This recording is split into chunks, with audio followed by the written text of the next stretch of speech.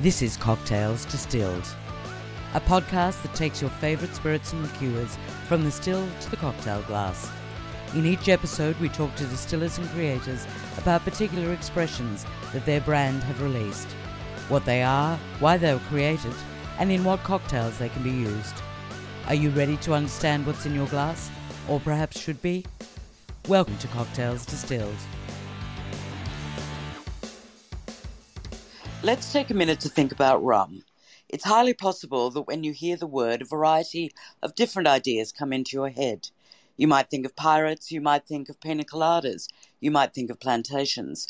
But let's put a pause on that, because what Mark Farrell from 10 to 1 Rum wants to point out is that there is a lot more to rum than what marketers have told us. So to understand what he means and talk about why you should think about 10 to 1 for your home bar, I'm pleased to welcome Mark Farrell to the first of our podcasts for the new year. Thank you for joining us, Mark. Oh, thanks so much for having me, Tiff. Pleasure to spend some time with you. You've spoken in the past about wanting to challenge expectations. Why do you think people rely on the old tropes around rum? Yeah, it's a great question, and I think one that we've struggled with for quite some time. I think largely it is due to the fact that they really haven't been offered anything else, right? I mean, sort of for lack of a different perspective or a different point of view. I think that over time, as tends to be the case in many categories, right, both within and outside of spirits, you find that the narrative around a specific category or specific product becomes increasingly narrow over time. And so we've often referenced sort of like this very reductive, narrow, somewhat caricatured view, not just of rum, I would argue, but more broadly rum culture and certainly Caribbean culture as an extension of that. Obviously, for those who would be listening in for the first time, I should mention I am from the Caribbean, so born and raised in Trinidad and Tobago, even though I've lived in the US now for the better part of the last 20 years. Really, for me, it's been this long and ongoing observation of this disparity between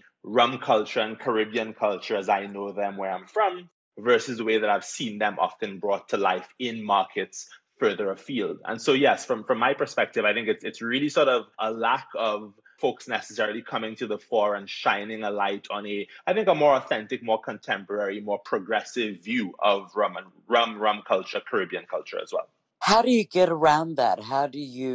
What do you place in instead?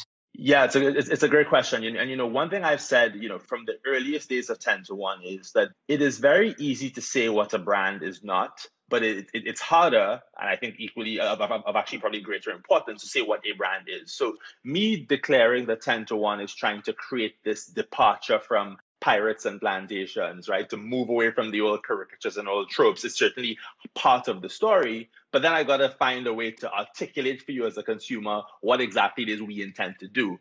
And that's where we talk about this idea of introducing a much more contemporary and authentic view of Caribbean culture. To me, the thing that folks perhaps don't have the opportunity to see when they dive in through the lens of rum is what a beautiful fabric, beautiful tapestry there is around Caribbean culture. Whether it is like the music, the art, the fashion, the food, all of which, by the way, have worked their way into your hearts and your minds. You may not have realized it, but whether you are in the US, the UK, Australia, China, further afield, anybody who finds points of inspiration in those elements, right, really is a potential member of the community that we are trying to build and to create. And so, yes, for me, step one is kind of declaring, where we're trying to move the category, what we're trying to move the category away from. But then I also want to make sure that we are continuing to carry water for this view of sort of a more progressive and more complete view of the culture through those different lenses as well.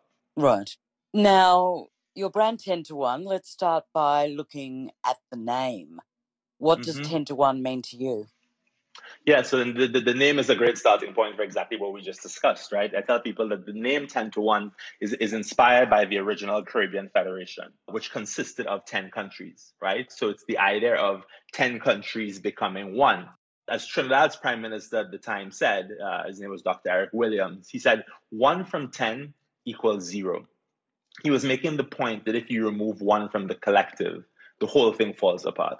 And so we Right. like to say that 10 to 1 is a brand that is really grounded in this idea of community, strength in numbers, this notion that we're all stronger together than we are apart, right? And so, for me, everything from the name through to our logo, our creative suite, all the elements really kind of tie back to this notion of, again, more authentic sort of pillars of Caribbean storytelling and Caribbean culture. Now, does that mean that over time you will try to incorporate rum from all of the 10 nations? Maybe not all 10 necessarily. So I guess I wouldn't take it to quite that literal of a place. But your question is a very well placed one, because for us, one of the core principles of the brand has been this idea of we call it beauty in the blend. Right, our rums themselves are blends. So our dark rum, for example, is a blend from 4 different countries: Trinidad, Barbados, Jamaica, and the Dominican Republic. Our white rum is a blend from 2 countries, Jamaica and the DR. So we do believe in this idea of telling a pan-Caribbean story, and certainly doing that through the artistry and the craft of rum. Does that mean that sort of I'm ultimately going to create a rum that has all 10 of the countries? Not necessarily, but I think the spirit of 10 to 1 still comes through in what it is where we're doing today, if that makes sense. Yeah. Now, you've been operating for just shy of 2 years. How has the response to the rum been in that time?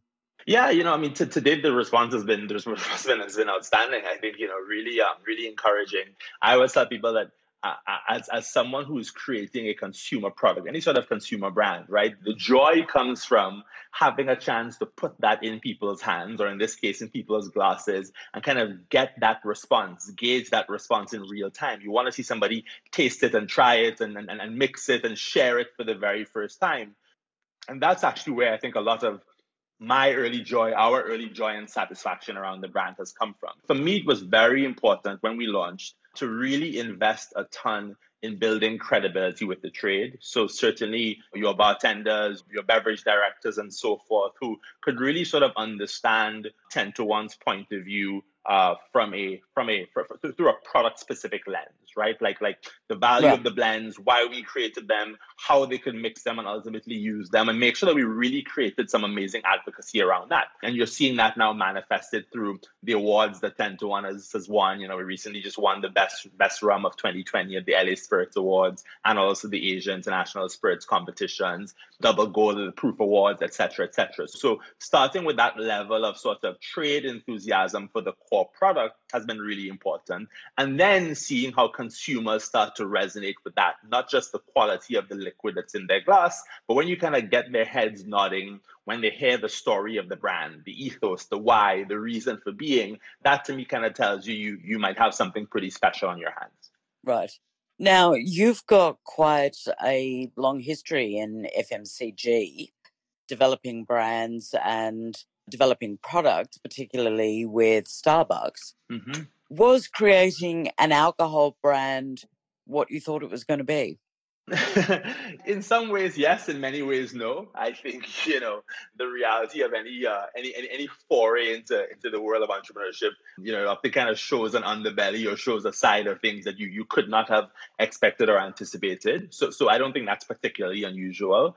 I would say that one of the biggest challenges when you sort of move into spirits versus even sort of your standard FMCG, consumer driven, consumer retail, etc., is in spirits you're further away from your customer on a day-to-day basis, right? So at least in the US, because of the 3-tier system, supplier to distributor, distributor to retailer, retailer to end consumer, if you walk into a bar in New York or in Chicago or in LA, no one picks up the phone and calls me and says, "Hey Mark, someone just walked in, tried the rum, they enjoyed it neat, then they put it in an old fashioned, and they said to give them a call at this number." So how do you find ways to build bridges and build points of connection with that consumer when you're further removed than you otherwise might be? I think is one of the core challenges, surprises, nuances, if you will, of spirits that is unique from my prior Starbucks experience or anything else.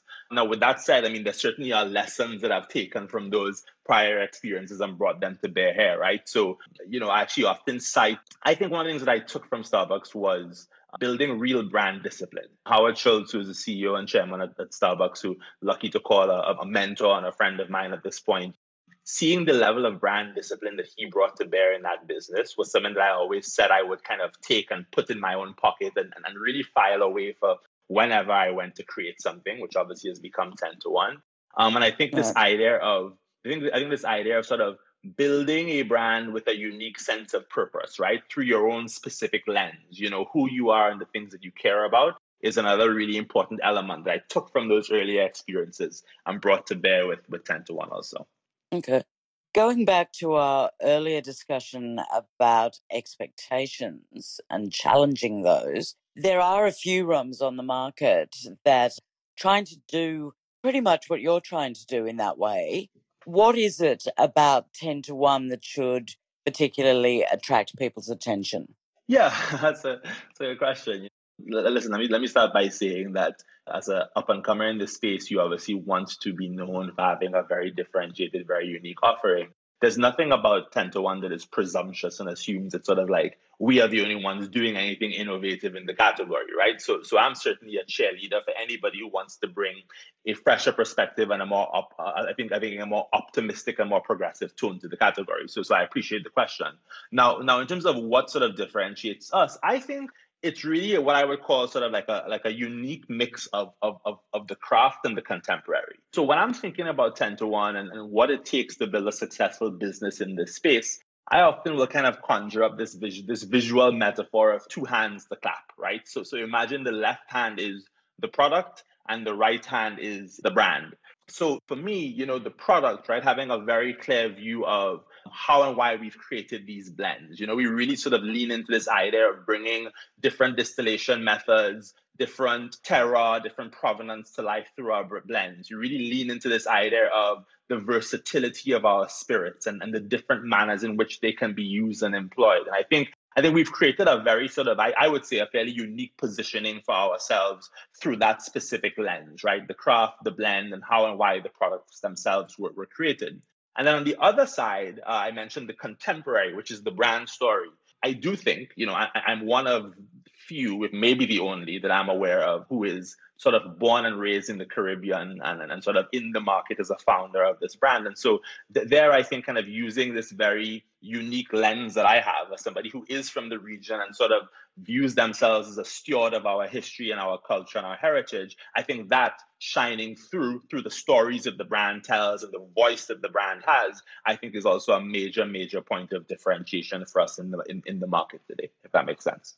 Now, there is a much more storied history of blending in rum than probably any other spirit. Mm-hmm.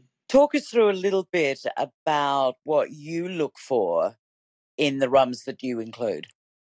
Yeah, that's a great question. For me, when we thought about creating these blends, so first of all, let's kind of go back to this idea of the Pan-Caribbean story, the very spirit of 10 to 1, really kind of acknowledging that if for example, you looked at a Jamaican rum versus Trinidadian rum, they're extremely different, both in terms of like the terroir, right, the nature of the Jamaican soil versus Trinidadian soil and terrain, and then also sort of the distillation methods, right? So obviously Jamaica is known for their pot still variants. Trinidad is very much a column still focus. Barbados actually has a bit of the two, and so forth.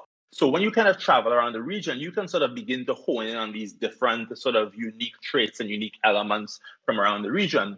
But for me, creating the blends, that was only part of the exercise. Like, let me kind of go and find the beauty, paint the different corners of rum blending excellence around the region. It also had to do with how I wanted consumers to experience rum. So I'll give you a very specific example. With our dark rum, and again, I'm obviously a big rum lover and a big rum nerd, which is how you end up starting this. But I wanted something that consumers would enjoy on its own. So it needs to be an exceptional liquid, right? You can sip it neat on the rocks. We talk a lot about the origin served. Splash of soda water, coconut water, tonic water that really can kind of lengthen your drink in a very clean and refreshing fashion. But I also wanted something that could elevate your craft cocktail game. Right. When you asked me to describe our dark rum in a single word, I wanted something that was very versatile. Whether you're sipping it neat to creating an old-fashioned, a Manhattan, or a Negroni, it really could sort of run that gamut versus being relegated specifically to sipping rum. Now, how did we do that? One of the things that I think is very unique about our aged rum is that it actually includes a little bit of a high ester Jamaican pot still rum as part of that blend. right? And so on the nose of that dark rum or aged rum, you're going to get a little bit of baking spice, a little bit of cooked fruit. A lot of people will pick out a little bit of sort of like that banana peel that you typically get from the volatiles of a Jamaican rum has a very sort of warm and inviting nose, something that's a little sweetish on the nose, certainly invite you to explore it. And then on the palate, you're going to get some of the barrel aging notes that will express, right? So a bit of cedar, a little bit of vanilla. Some people will pick up a little bit of like a leather, a worn leather element to it too. Moderate acidity, and our rum is a little dry on the finish, and we do that deliberately to really battle this perception that rum is overly sweet, right? Like very cloying. Right. It's Yeah. a sugar bomb, right? So for us, the blend was yes an exercise in bringing these different islands and bringing them to life and let them express themselves, but it was done with a very clear intention and purpose in mind, right? You end up having this Right. very interesting sort of, I would say, melodic, undulating experience as you sip that dark rum. And that's the kind of thing that invites a lot of bartenders to want to use it in their cocktail programs as well. So that's just to kind of give you an example of how we thought about that process of building the blend with the dark rum. And we certainly had a very similar approach for the white rum as well. Like with our white rum, to me, the secret there was, if you look at Jamaican pot still rums again, they're known for being big and bold and funky and high proof, right? I love Jamaican pot still rums, but they end up feeling pretty inaccessible to a lot of everyday consumers, I guess kind of wherever you are in the world, right? And so we took some of those elements, we married it alongside this Dominican column still rum, and then the end result has been extraordinary, right? I mean, it's one where you, on the nose, you'll pick up these sort of grassy, herbaceous qualities, a little bit of fresh citrus for sure on the nose, but on the palate, actually the rum has great body. It drinks in a very sort of smooth, clean, refreshing fashion. Stands up extraordinarily well in a cocktail, which is really important, right? Your white rum has to crush it and really kind of pass the daiquiri test with flying colors, and then be Yes. extremely versatile in its own right. Now, when you're picking the individual rums to include, what tends to matter more? Where it's from, the distillery that is producing it, how it is produced, its distillation method, or the taste? That's a good question. And I think it's hard for me to actually pull those things apart in a sense, because all of those things lead up to the taste, right? I mean, to me, when I think about the taste, I think less about the individual rums and more about sort of the end product I'm trying to get to, right? So in the same way that I just kind of Okay. described the profile of the white and the profile of the aged. Now, if I sort of again reflect on a Jamaican versus a Trinidadian rum or a Jamaican versus a Bajan rum, there are elements of that okay, Trinidad's a great example.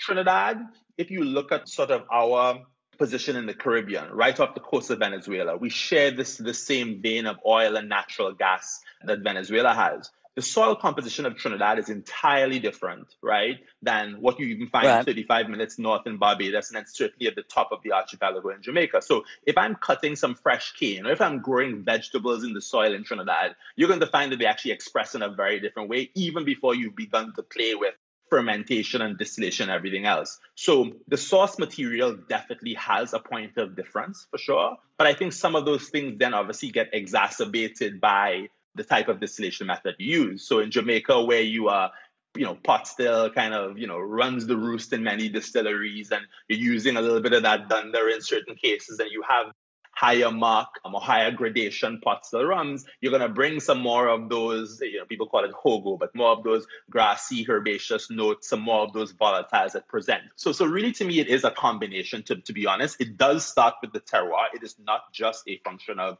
distillation method. And I think understanding and appreciating that, I think, is a massive, massive part of how you can successfully create a blend that has a real point of view, right? Not just throwing together a couple different rums and then seeing what works, right? Does that make sense? Yeah. Since rum has so many distillation methods and points of terroir, as you've been talking about, do you think that's half the reason that people do end up relying on those old-fashioned tropes, just simply as a way of trying to define it? That it's almost too big for its own category, so to speak? Yeah. It's a good question. I think partially yes, but I think it's a problem that can be solved. And here's what I mean by that. I think that has historically worked to rum's disadvantage because there's so much obfuscation and so much hand waving in the category, right? Like people aren't very transparent about whether it's their age statements or like their blends or the distillates and any of those pieces, so that folks walk away feeling very confused, and it's sort of like this big soup of ambiguity, right? Here's a really simple example. If you look at the world of spice rum, right? Right. A lot of consumers don't understand that a barrel aged rum is dark in color because it's been sitting in a barrel for 5, 7, 8, 10, 12 years, etc. Why? Because spice rum, which is unaged typically, right, has this Right. caramel coloring and stuff added to it, so that now they're all confused about what's the difference between dark and white. People, by the way, don't have this confusion in whiskey because they understand that it sort of rests in a barrel for some period of time. So I Yeah. think there are some things like that that have just created this underlying confusion in rum. I think if we turned it on its head, and this is what 10 to 1 in a lot of ways tries to do, and says, no, like the beauty is in the blend. Let me tell you the story about why we created this, what the different rums do, how you bring them to life. You create some more interest and some more appeal in the category, right? There are so many whiskey nerds. Now you have all the tequila, mezcal, but like the gin botanical crowd who love nerding out on different spirits from different regions, and your single malts versus your blends versus your high rise and all of those things. I think if you start like educating consumers on those elements and actually showing them the beauty rather than doing the hand wavy thing that has really kind of plagued rum for a long time, what has become a weakness, and as you said, it's led to this very reductive narrative over time, can actually become a major source of strength for the category. Okay. What have the reaction of bartenders been to your two expressions? Fantastic to date, to be honest, and again, I'm just grateful for that reaction. I think the reaction to the dark from the aged rum, versatile is, I think, again, the word that they would most typically reflect. They're always super surprised. A lot of sipping rums, for example, you would never actually use them in an old fashioned or a Manhattan, both in terms of price point and in terms of what they would bring to the party in terms of like that profile. I think our aged rum with some of those barrel aging notes, the cedar and the vanilla and some of that baking spice you kind of get combined really well. For example, in an old fashioned, our rum old fashioned is extraordinary. And so I think for them, feeling like they have something on their back bar that you can just pour a sipper of, a little dram of, and or use in your programs is really, really captivating. So if you kind of walk around New York City not right now, but outside of the pandemic, you would see that, it's a little trickier right now, but in normal times, you would see that in a lot of these Michelin star, fine dining, hospitality concepts, that 10 to 1 aged rum, dark rum ends up being the rum of record there. And as extraordinary as the dark rum is, having just got 97 points, double gold, proof awards, etc. The white rum, I think, is the one that really gets heralded as a bit of a category game changer of sorts. I think when you stand up the white rum alongside, I mean, any other rum, white aged or in between, it really kind of feels like it's super unique in terms of its positioning and its expression. And if I had $1 for every time I got that reaction from someone when doing a tasting, then I'd probably be in pretty good shape right now. But that one, I think, again, the way we've managed to thread this needle and bring some of those traditional elements of a Jamaican pot still rum to life in a way that feel still very captivating for a consumer, but also a bit more accessible, really has really done the trick. That white rum won the best rum of 2020 at the LA Spirits Awards. It actually beat all unaged and aged rums across the board. And I think you've gotten a lot of that feedback from, oh yeah, thank you very much. Has gotten a lot of that feedback from folks on the trade side, wherever we've taken it to date. Considering that they are so versatile, if someone was to buy a bottle for the first time, how would you want them to first experience it? Yeah, so I like to take you on a little journey, right? And so first and foremost, I want you to experience the rums on their own. For me, just understanding that like the spirits are incredible on a standalone basis. So you could sip the dark rum neat. The white rum, I'd say drop an ice cube in there with a little lime wedge or grapefruit wedge and really sort of enjoy it that way. So you can really understand the journey of the nose and the palate and the structure and all of those things. Second thing I want you to do is we spend a lot of time educating people on how to mix their rum. For us, 10 Right. to 1 is not so much about rum and Coke. It's actually much more about, that's not really in our consideration set. We focus more on soda water, coconut water, tonic water. In this current environment, people are always looking for sort of like, what's the cleanest way to drink this? The rum is still able to express itself effectively. Like the rum's delicious, so you don't want to hide it. And each of those mixes, I think, allows the rum to express itself. That's actually how you drink rum if you were at home in Trinidad hanging out with me and my family, right? Like we call it the origin Right. service Okay. for a reason, right? Like those are great ways to experience the rum. So that's typically how I would invite someone to explore 10 to 1 if they had a bottle on their back bar. And then beyond that, if you want to go create your first cocktails, I would say rum old fashioned is your go-to with the dark rum, and then just making an amazing daiquiri, the simplest and most elegant cocktail you can make, right? I think Right. many would agree, right? Is a great starting point for the white rum. Have bartenders come up with any drinks using your expressions that you didn't expect? Yeah, so we have this little fun saying, right? That anything you can do, rum can do better. And we're really sort of Right. leaning into this idea that the rum is a category, and specifically 10 to 1 rums are, again, extraordinarily versatile. Not to overuse that word, but you don't really know what the limits of that versatility are until you actually see folks out there kind of in the wild trying different things with the rum and bringing it to life. So for me, even early on, seeing what folks were doing, creating things like martini riffs and Negronis, right? Things that you typically kind of draw more parallels to like your gin drinkers or what have you, and seeing 10 to 1 white in this case play really, really well in that little sandbox, I think was an early surprise and an early point of encouragement that we got. A lot of times we'll kind of line up the classics and say, give you an old fashioned, a Manhattan, a Negroni, a margarita, a daiquiri, and a martini, let's call it, sort of like your lineup of 5 or 6 classics there, and let Right. the rum execute any of those really well. I think that's where, but when we saw the breadth, that range of riffs on the classics, that to me was probably the most encouraging and early surprise that we got.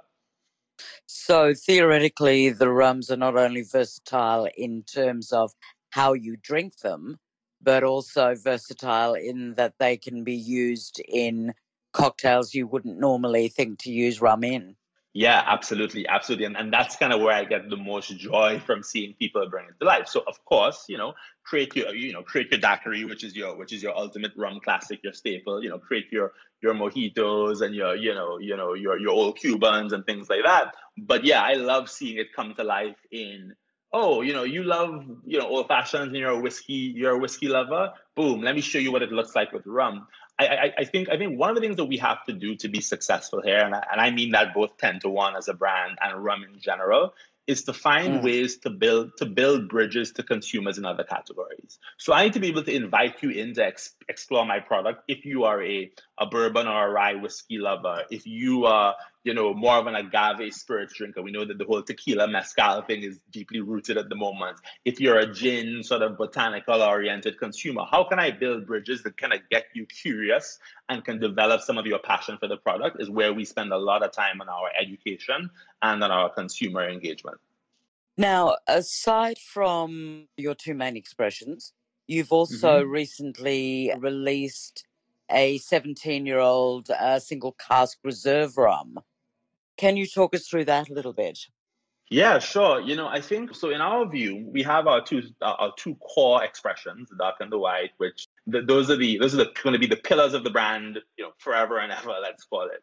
Yeah. But we love the idea of bringing new news to market as often as we can. Because again, remember, one of the core elements of the 10 to 1 mission is we're trying to elevate the category, right? We're trying to shine a light on new, unique expressions and get consumers excited about the space again. And so to me, bringing out these reserves, these limited editions, these collabs on some sort of a rhythm. Maybe we do a couple of these a year, actually, I think is a very core part of our strategy. And so, launching the 17-year reserve, the single cask reserve, is the first foray into that space. So that, as the name implies, it's a 17-year rum from Trinidad, 4 single casks that have been individually bottled, right? So you can actually even taste the difference between cask 2 and cask 4, for example, which we have a lot of folks Okay. doing at the moment, and really get to experience, rum in a very different setting. I think if you were tasting that rum, I think that the notes people pick up most often, a lot of like sort of papaya notes. A lot of people call it apricot or apricot very quickly. Some stone fruit is a part. It's a very sort of like intensely melodic and unique sipping experience. Pretty unlike anything that you likely to have had in the rum category prior. So yes, very excited about what we've done there with that reserve.